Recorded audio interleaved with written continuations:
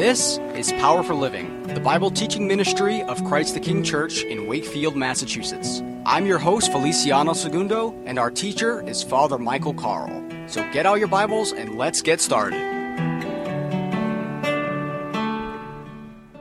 Our teaching time today is going to be from Paul's letter to the Galatians. And he starts out, "For freedom, Christ has set us free. Stand firm, therefore, and do not submit again to a yoke of slavery."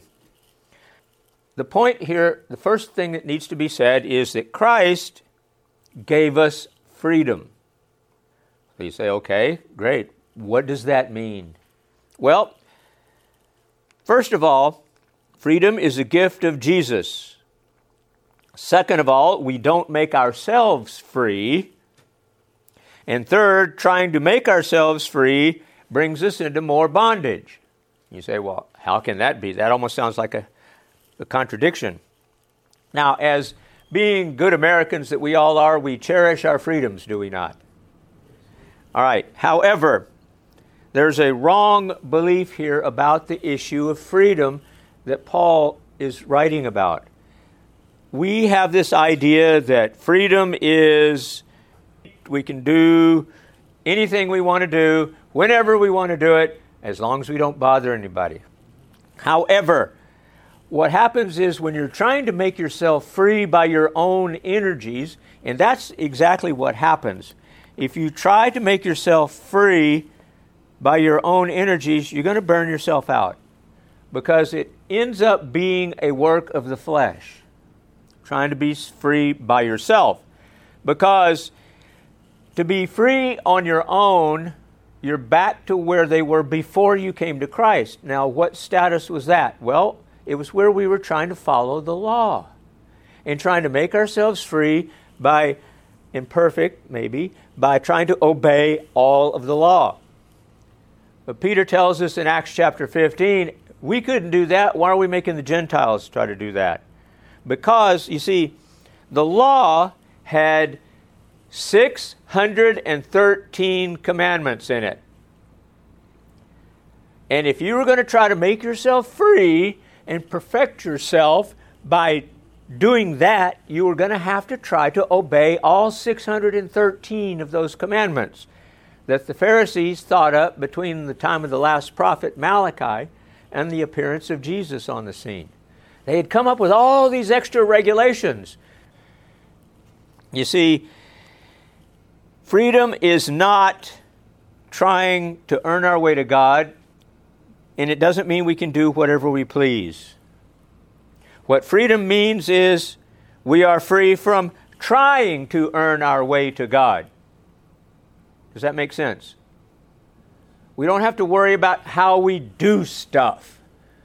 What happens is we follow Christ, and we have the freedom to just do what He says do. And we don't have to make up our minds, we're going to do this, we're going to do that, and we're whatever. Freedom also means the freedom from the guilt of our sin. And it means freedom from sin, not freedom to sin. Now we go down to verse 13. "For you are called to freedom, brothers, only do not use your freedom as an opportunity for the flesh, but through love serve one another." Again, freedom does not mean anything goes. In the light of Romans chapter 7, you remember Romans 7 where Paul talks about the very thing I want to do, I don't do, and the very things I don't want to do is what I do? Paul means we are unable, generally, to do the things we want to do. That is, the things that we know are good. In other words, it's those things which the law requires that standard of righteousness. Thus, we are unable to do righteousness because the flesh and the spirit are opposed to one another. The Galatians had opted to resist sin by submitting to the law. However, Paul demonstrated that submitting to the law and adopting works results in surrendering faith. Because if you're trying to work your way to God, you're thinking about your own efforts. And then when you're thinking about your own efforts, faith goes out the window. Why? Because you're trying to do it all yourself and not relying on God and the righteousness that Jesus gives you to follow Christ the way we ought to. Since the flesh and the Spirit are opposed to one another, the Spirit doesn't empower men who are under the law. The Spirit empowers men and women who live by faith. Thus, Paul reasons you cannot do the things which the law requires. You cannot keep the standards of the law in the power of the flesh because the flesh is opposed to the Spirit. And so, in other words, if you try to do it yourself and follow the law, it's not going to work. So give it up. Stop trying to do it on your own energies and just look to Jesus. Again, we don't abuse the freedom as an opportunity to do whatever we want to do. How many times have you had somebody say, well, I can do that because I know He'll forgive me? Ever heard anybody say that? That's what we call cheap grace. And it doesn't work that way. You don't have the freedom to do whatever you want to do, to sin at will, knowing or believing that God will forgive you for doing it. Yeah, He'll forgive you, but there's a problem there. Your attitude is focused on yourself and not on Christ. Because if you were focusing on Jesus, you wouldn't be thinking, I can sin whenever I want to and He'll forgive me. What we are free to do, according to Paul, in verse 13, is we're to love our neighbors and serve one another. The freedom that Christ gives us the freedom to serve one another and to think about how we would want people to treat us. Okay? So, if you're thinking about how you want other people to treat you, then you go do those same things for other people. Are you following me? Okay. So, the flesh, to clarify that, the flesh is not your physical body. The flesh is the fallen nature inside of us that we can't get rid of completely until we cross the divide and stand before Jesus. Okay. Now, legalists, those who want you to follow the law, fear the freedom. Why? Because they're afraid that it gives you a license to sin. But it doesn't. That's what they misunderstand about this. Walking in the Spirit, and the Holy Spirit lives in us. So, let's move on down to that list of things that the works of the flesh. Now, the works of the flesh are evident. Sexual immorality, impurity, and sensuality. And by the way, those things mean sex in any other arena besides being married to the one with whom you're doing that. So, that's sexual immorality, and that's also what they call, fornication. Now, idolatry. That's pretty simple. Anything you raise up in your life that's more important to you than God. Enmity, strife, jealousy, fits of anger, rivalries, dissensions, divisions, envy, drunkenness, orgies, that's self-explanatory, and things like these. I warn you, as I warned you before, that those who do such things will not inherit the kingdom of God. Now, that doesn't mean you do it once and you're out. It means if you give in to that temptation repeatedly, because everybody messes up every now and then. So this is someone who is habitually doing those things intentionally and with the attitude, well, God will forgive me. Sorry, it doesn't work that way. Now, the fruit of the Spirit is love, joy, peace, patience, kindness, goodness, faithfulness, gentleness, and self-control. Against such things there is no law. Now, what we need to keep in mind here is these are not exhaustive lists. Because Paul, remember, at the end of verse 21 says, and things like these. There are other things that are evil that we could mix in there and add to that list. And also, it's the same with that list of the works of the Spirit. Love, joy, peace, patience, kindness, goodness, faithfulness, gentleness, and self-control. There are other things in there that are also fruit of the Spirit. Now, significantly, it is the fruit of the Spirit set across from the works of the flesh. Works are works, and fruit is fruit.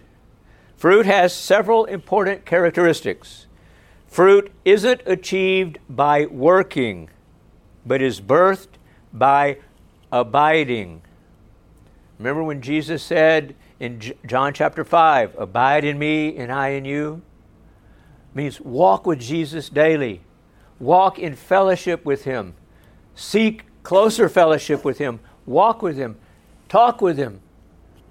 Enjoy being in His presence. That's abiding. Fruit is fragile. It means it's easy to give up. Fruit reproduces itself. Fruit is attractive, because if you see someone who is walking in the fruit of with the fruit of the Spirit, they're going to look a little bit like Jesus. And you remember in the Bible, in the Gospels, how many people Jesus attracted to Him. Everywhere He went, there was this huge crowd of people following Him. Jesus at that time was more popular than Elvis. So He had masses of people following Him because they saw something in Him that was attractive. So if we walk in the fruit of the Spirit, people are going to see that. And they're going to see that much of Jesus in us. And that's going to get their attention in a good way. Fruit nourishes. If we're walking in the Spirit, we're going to be an asset to the people around us. We're going to help build up the faith of the other people who are around us. We're going to help build up the faith of those who are wavering and questioning. We're going to help build up the faith of those people who aren't sure of their salvation status. And they're going to come ask, "What must I do to be saved?" And then you can tell them. Now, one more point here. It may be significant that the word fruit is singular. Paul is not speaking of a series of fruits that would be shared around, so that one believer has one of those things and one believer has another. Rather, he's referring to a cluster such that all the qualities are to be manifested in each believer. It's like when you go to the grocery store and you're shopping for grapes, you pull out that stem and you're supposed to take the whole thing, right? That's what this is. You get it as a package deal. That's probably not the right word to use to describe this, but the fruit of the Spirit is singular. It's one package. Either you have one of them or you don't have any of them. One of them, you have all of them, or you don't have any of them. So we walk in the fruit of the Spirit, and guess what happens? Walking in the fruit of the Spirit, or in the power of the Holy Spirit, separates us from the people who are trying to be good on their own, because we're following Christ and yielding to what He says do. Fruit, again, is singular. Every Christian should manifest all of that package deal together, all at once. So, what we learned today is to be free from the law. Don't try to be righteous on your own. Just follow Christ. When you follow Christ, you yield to Him and listen for His voice and do those things He tells you to do. And so you're free from the bondage of trying to work your way into heaven. Amen. Thank you so much for joining us for this week's edition of Power for Living. If you happen to miss any of our other programs, be sure to go to our podcast page at ChristTheKingNorthshore.podbean.com. And you can also visit our website at www.ctknorthshore.org. If this program has been a blessing, feel free to let us know. Write us at Power for Living, care of Christ the King Church, 4 Railroad Avenue, Suite 309 in Wakefield, Massachusetts, 01880, or you can also send us an email at ChristTheKingNorthshore@gmail.com. You can be a part of this gospel ministry by becoming a patron of Power for Living. You can find out how by clicking the Become a Patron button at the top of our podcast page. That's it for this week, and until next time, remember that Jesus is your power for living.